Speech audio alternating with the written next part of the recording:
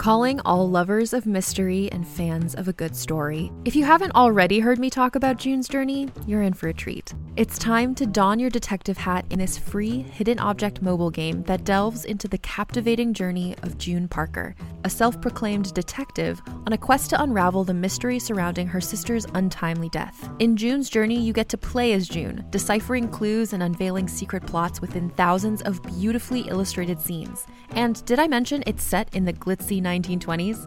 New chapters are added weekly, so you will never run out of new thrills to uncover, and you can also personalize and decorate your very own Orchid Island where the story takes place. How sharp are your detective skills? Find out when you download June's Journey on your Android or iOS device, or play online via Facebook Games. Your detective journey awaits.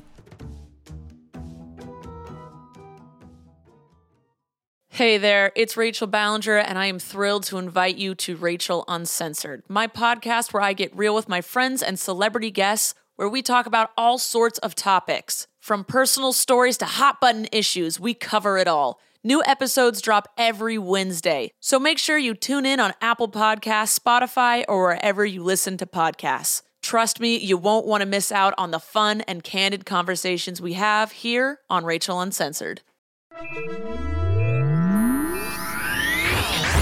Lightspeed.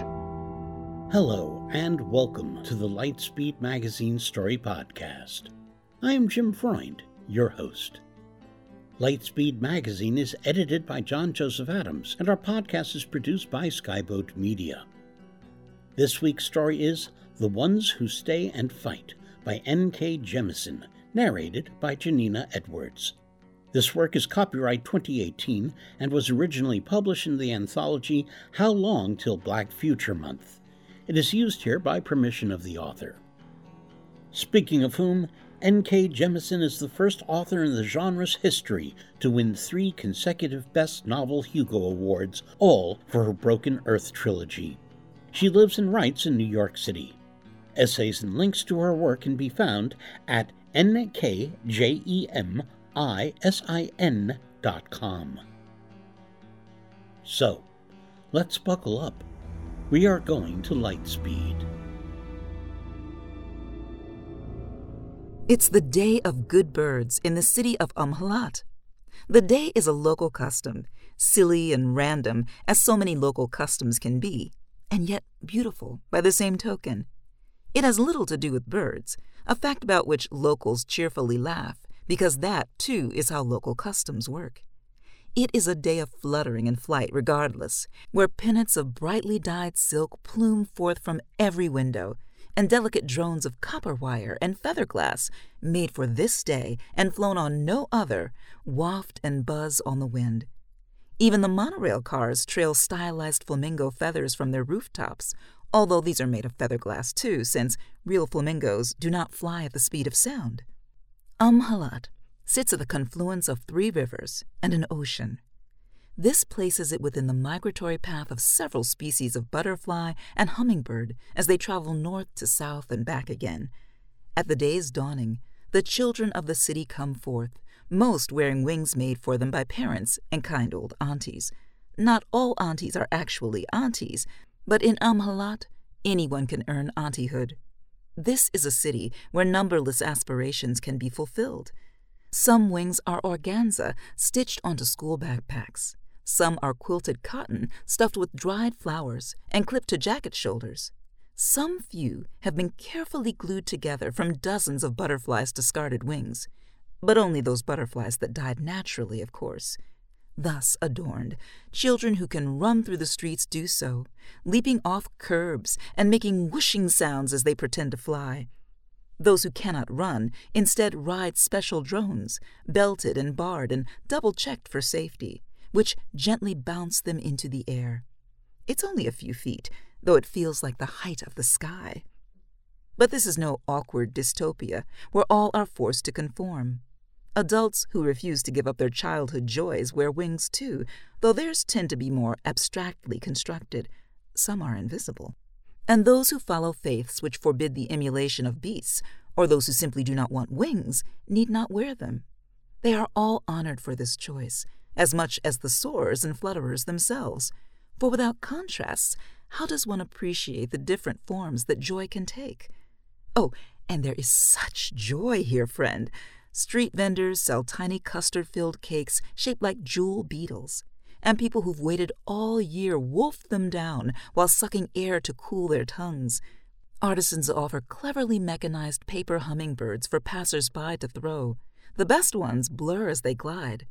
As the afternoon of the day grows long, Halat's farmers arrive, invited, as always, to be honored alongside the city's merchants and technologers. By all three groups' efforts does the city prosper. But when aquifers and rivers dip too low, the farmers move to other lands and farm there, or change from corn husking to rice paddying and fishery feeding. The management of soil and water and chemistry are intricate arts, as you know, but here they have been perfected. Here in Halat there is no hunger, not among the people, and not for the migrating birds and butterflies when they dip down for a taste of savory nectar. And so farmers are particularly celebrated on the Day of Good Birds. The parade winds through the city, farmers ducking their gazes or laughing as their fellow citizens offer salute. Here is a portly woman waving a hat of chicken feathers that someone has gifted her. There is a reedy man in a coverall, nervously plucking at the brooch he bears, carved and lacquered to look like a ladybug. He has made it himself, and hopes others will think it fine. They do. And here, this woman, tall and strong and bare of arm, her sleek brown scalp dotted with implanted silver studs, wearing a fine uniform of storm cloud damask. See how she moves through the crowd, grinning with them, helping up a child who has fallen. She encourages their cheers and their delight, speaking to this person in one language and that person in another. Halat is a city of polyglots. She reaches the front of the crowd and immediately spies the reedy man's ladybug, whereupon with delighted eyes and smile she makes much of it. She points, and others see it too, which makes the reedy man blush terribly. But there is only kindness and genuine pleasure in the smiles. And gradually the reedy man stands a little taller, walks with a wider stride. He has made his fellow citizens happier, and there is no finer virtue by the customs of this gentle, rich land. The slanting afternoon sun stretches golden over the city, reflected light sparkling along its mica-flecked walls and laser-faceted embossings. A breeze blows up from the sea, tasting of brine and minerals, so fresh that a spontaneous cheer wafts along the crowded parade route. Young men by the waterfront, busily stirring great vats of spiced mussels and pans of rice and peas and shrimp, cook faster, for it is said in Halat that the smell of the sea wakes up the belly. Young women on street corners bring out sitars and synthesizers and big wooden drums, the better to get the crowd dancing the young men's way. When people stop, too hot or thirsty to continue, there are glasses of fresh tamarind lime juice. Elders staff the shops that sell this, though they always give away the juice if a person is much in need. There are always souls needing drum beats and tamarind in Halat. Joyous! It is a steady joy that fills this city, easy to speak of, but, though I have tried, it is most difficult to describe accurately. I see the incredulity in your face. The difficulty lies partly in my lack of words, and partly in your lack of understanding, because you have never seen a place like Halat, and because I am myself only an observer, not yet privileged to visit. Thus, I must try harder to describe it so that you might embrace it too. How can I illuminate the people of Halat? You have seen how they love their children, and how they honor honest, clever labor. You have perhaps noted their many elders, for I have mentioned them in passing. In Halat, people live long and richly, with good health, for as long as fate and choice and medicine permits. Every child knows opportunity. Every parent has a life. There are some who go without housing, but they can have an apartment if they wish. Here, where the spaces under bridges are swept daily and benches have light padding for comfort, they do not live badly. If these itinerant folk dwell also in delusions, they are kept from weapons or places that might do them harm. Where they risk disease or injury, They are prevented or cared for if matters get out of hand. We shall speak more of the caretakers soon. And so this is Umhalat, a city whose inhabitants simply care for one another. That is a city's purpose, they believe, not merely to generate revenue or energy or products, but to shelter and nurture the people who do these things. What have I forgotten to mention? Oh, it is the thing that will seem most fantastic to you, friend, the variety. The citizens of Umhalat are so many and so wildly different in appearance and origin and development. People in this land come from many others, and it shows in sheen of skin and kink of hair and plumpness of lip and hip. If one wanders the streets where the workers and artisans do their work, there are slightly more people with dark skin. If one strolls the corridors of the executive tower, there are a few extra dun and pale. There is history rather than malice in this, and it is still being actively, intentionally corrected, because the people of Umhalat are not naive believers in good intentions as the solution to all ills. No, there are no worshippers of mere tolerance here, nor desperate grovelers for that grudging pittance of respect which is diversity. Umhalatians are learned enough to understand what must be done to make the world better, and pragmatic enough to actually enact it. Does that seem wrong to you? It should not. The trouble is that we have a bad habit, encouraged by those concealing ill intent, of insisting that people already suffering should be afflicted with further, unnecessary pain. This is the paradox of tolerance, the treason of free speech. We hesitate to admit that some people are just fucking evil and need to be stopped. This is Umhalat, after all, and not that barbaric America. This is not Omelas, a tick of a city, fat and happy with its head buried in a tortured child. My accounting of Umhalat is an homage, true, but there's nothing for you to fear, friend. And so, how does Umhalat exist? How can such a city possibly survive, let alone thrive? Wealthy with no poor, advanced with no war, a beautiful place where all souls know themselves beautiful. It cannot be, you say. Utopia? How banal. It's a fairy tale, a thought exercise. Crabs in a barrel, dog-eat-dog, oppression Olympics. It would not last, you insist. It could never be in the first place. Racism is natural, so natural that we will call it tribalism, to insinuate that everyone does it. Sexism is natural, and homophobia is natural, and religious intolerance is natural, and greed is natural, and cruelty is natural, and savagery and fear and impossible, you hiss, your fists slowly clenching at your sides. How dare you? What have these people done to make you believe such lies? What are you doing to me to suggest that it is possible? How dare you? How dare you? Oh, friend, I fear I have offended. My apologies. Yet, how else can I convey Umhalat to you, when even the thought of a happy, just society raises your ire so? Though I confess, I am puzzled as to why you are so angry.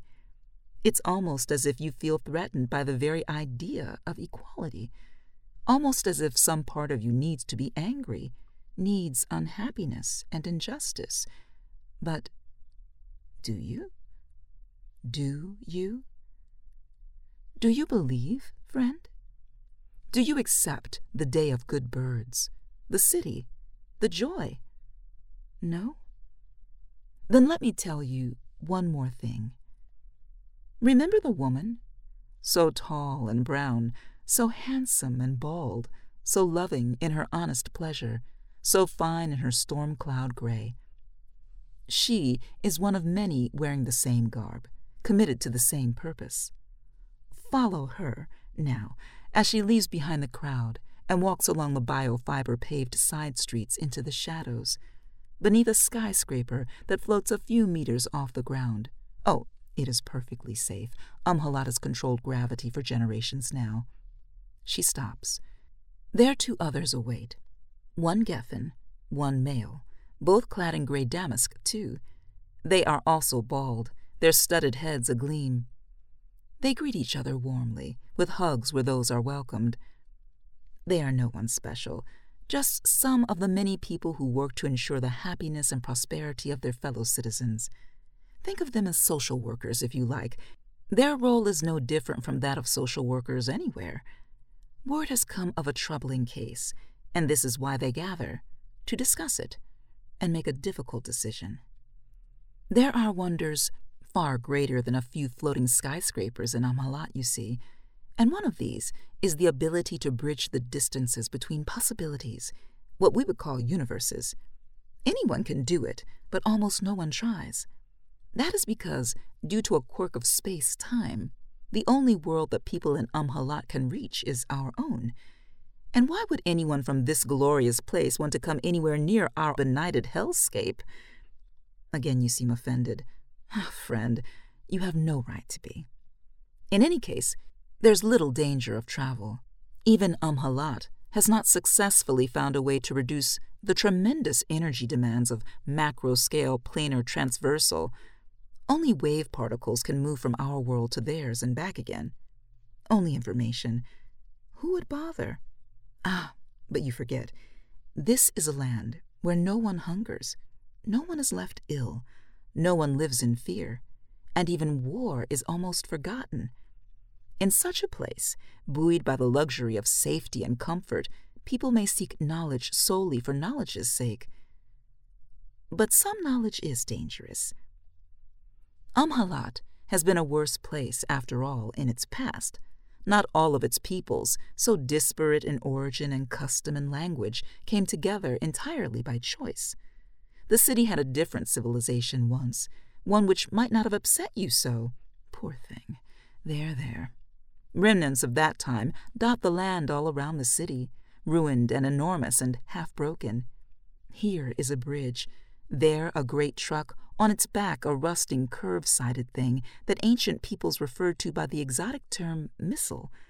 In the distance, the skeletal remains of another city, once just as vast as Amhalat, but never so lovely. Works such as these encumber all the land, no more and no less venerable to the Amhalatians than the rest of the landscape. Indeed, every young citizen must be reminded of these things upon coming of age, and told carefully curated stories of their nature and purpose. When the young citizens learn this, it is a shock almost incomprehensible, in that they literally lack the words to comprehend such things.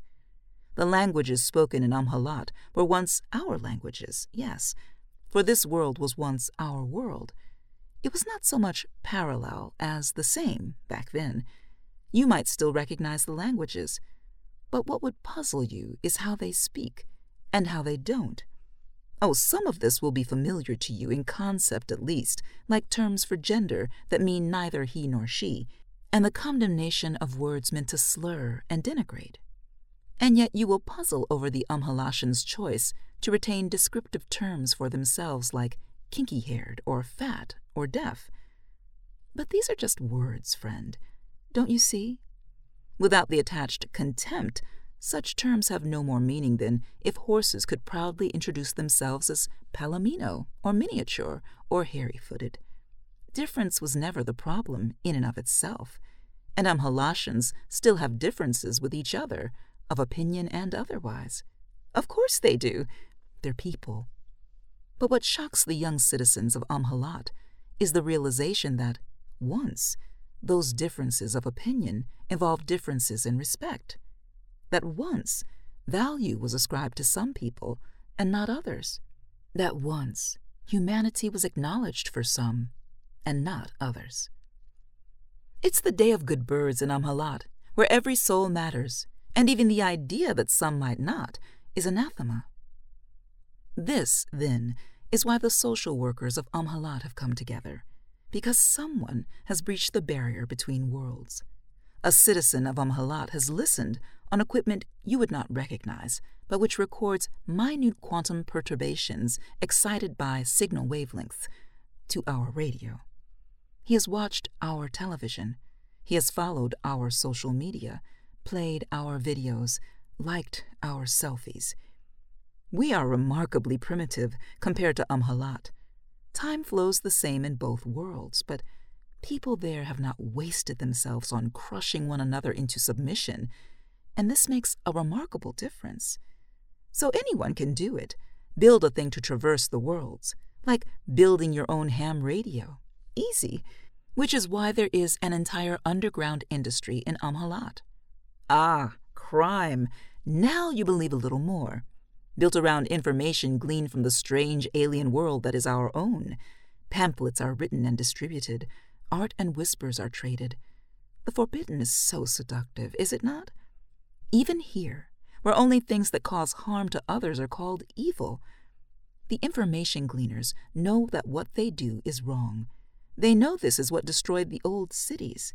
And indeed, they are horrified at what they hear through the speakers, see on the screens. They begin to perceive that ours is a world where the notion that some people are less important than others has been allowed to take root and grow until it buckles and cracks the foundations of our humanity. How could they, the gleaners exclaim, of us? Why would they do such things? How can they just leave those people to starve?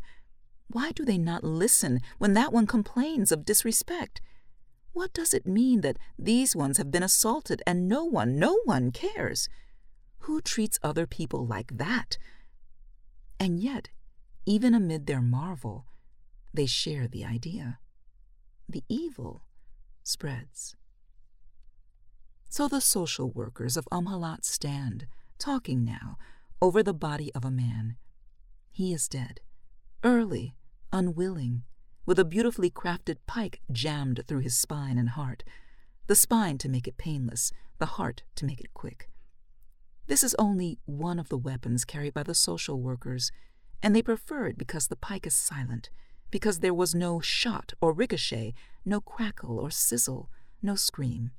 No one else will come to investigate. The disease has taken one poor victim, but it need not claim more. In this manner is the contagion contained, in a moment. Beside the man's body crouches a little girl.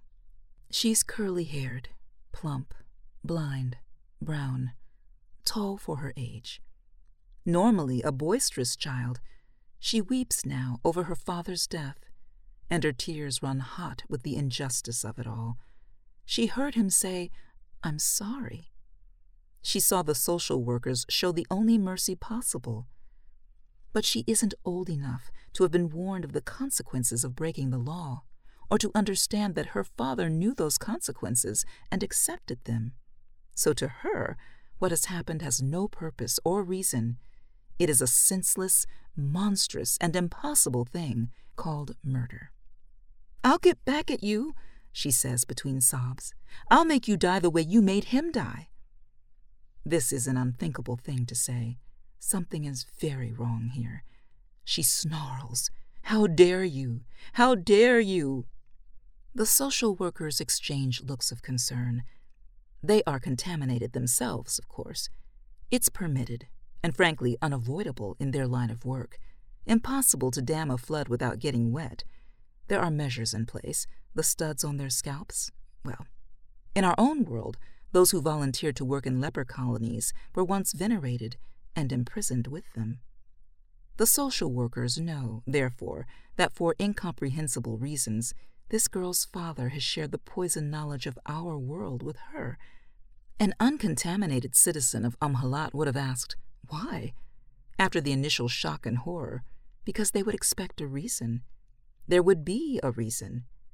But this girl has already decided that the social workers are less important than her father, and therefore the reason doesn't matter. She believes that the entire city is less important than one man's selfishness. Poor child. She is nearly septic with the taint of our world. Nearly. But then our social worker, the tall brown one who got 100 strangers to smile at a handmade ladybug, crouches and offers a hand to the child. What surprises you? Did you think this would end with the cold-eyed slaughter of a child? There are other options. And this is Amhalat, friend, where even a pitiful diseased child matters. They will keep her in quarantine and reach out to her for several days. If the girl accepts the hand, listens to them, they will try to explain why her father had to die. She's early for the knowledge, but something must be done, do you see?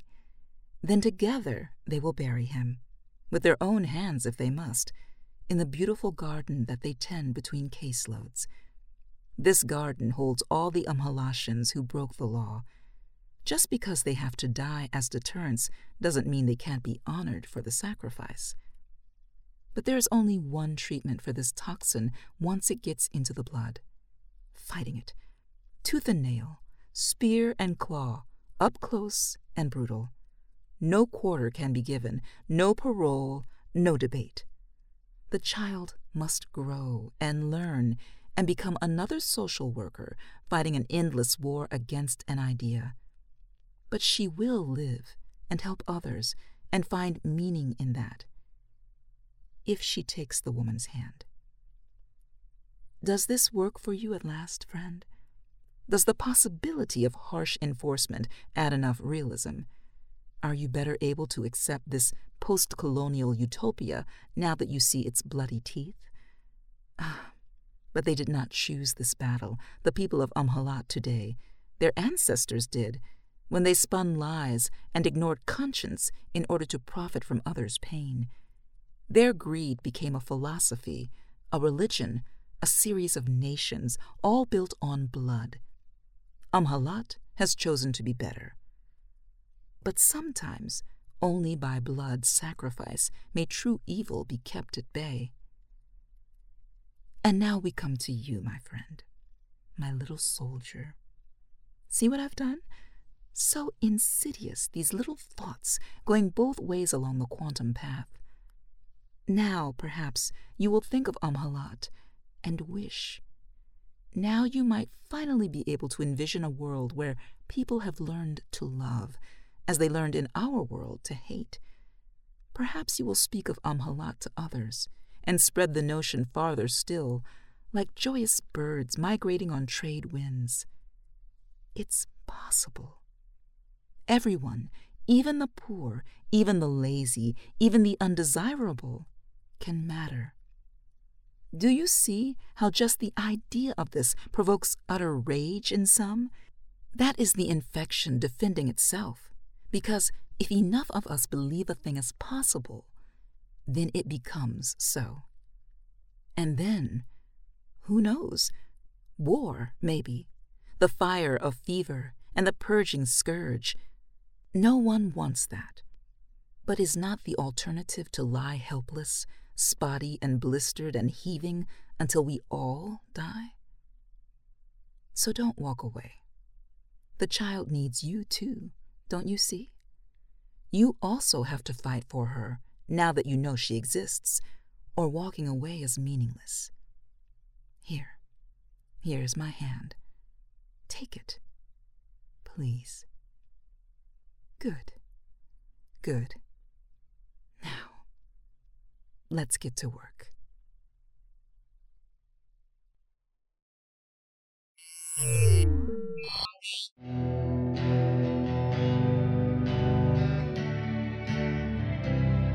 Welcome back.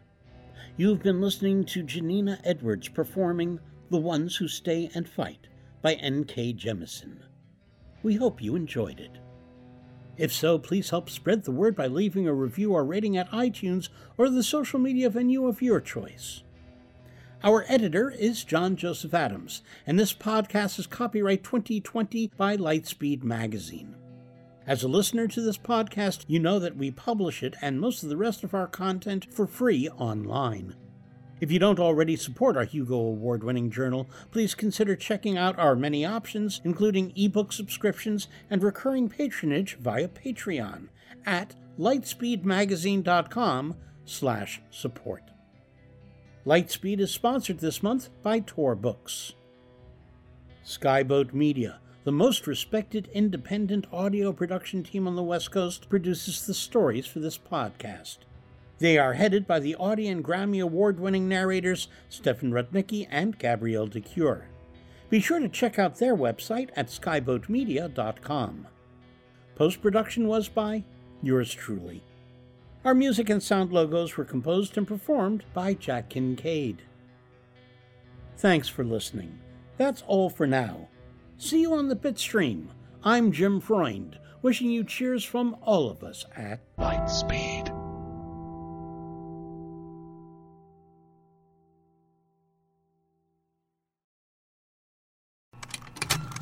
Contained herein are the heresies of Radolf Burntwine, erstwhile monk turned traveling medical investigator. Join me as I uncover the blasphemous truth of a plague-ridden world, that ours is not a loving God, and we are not its favored children. The heresies of Radolf Burntwine, coming January 2nd, wherever podcasts are available.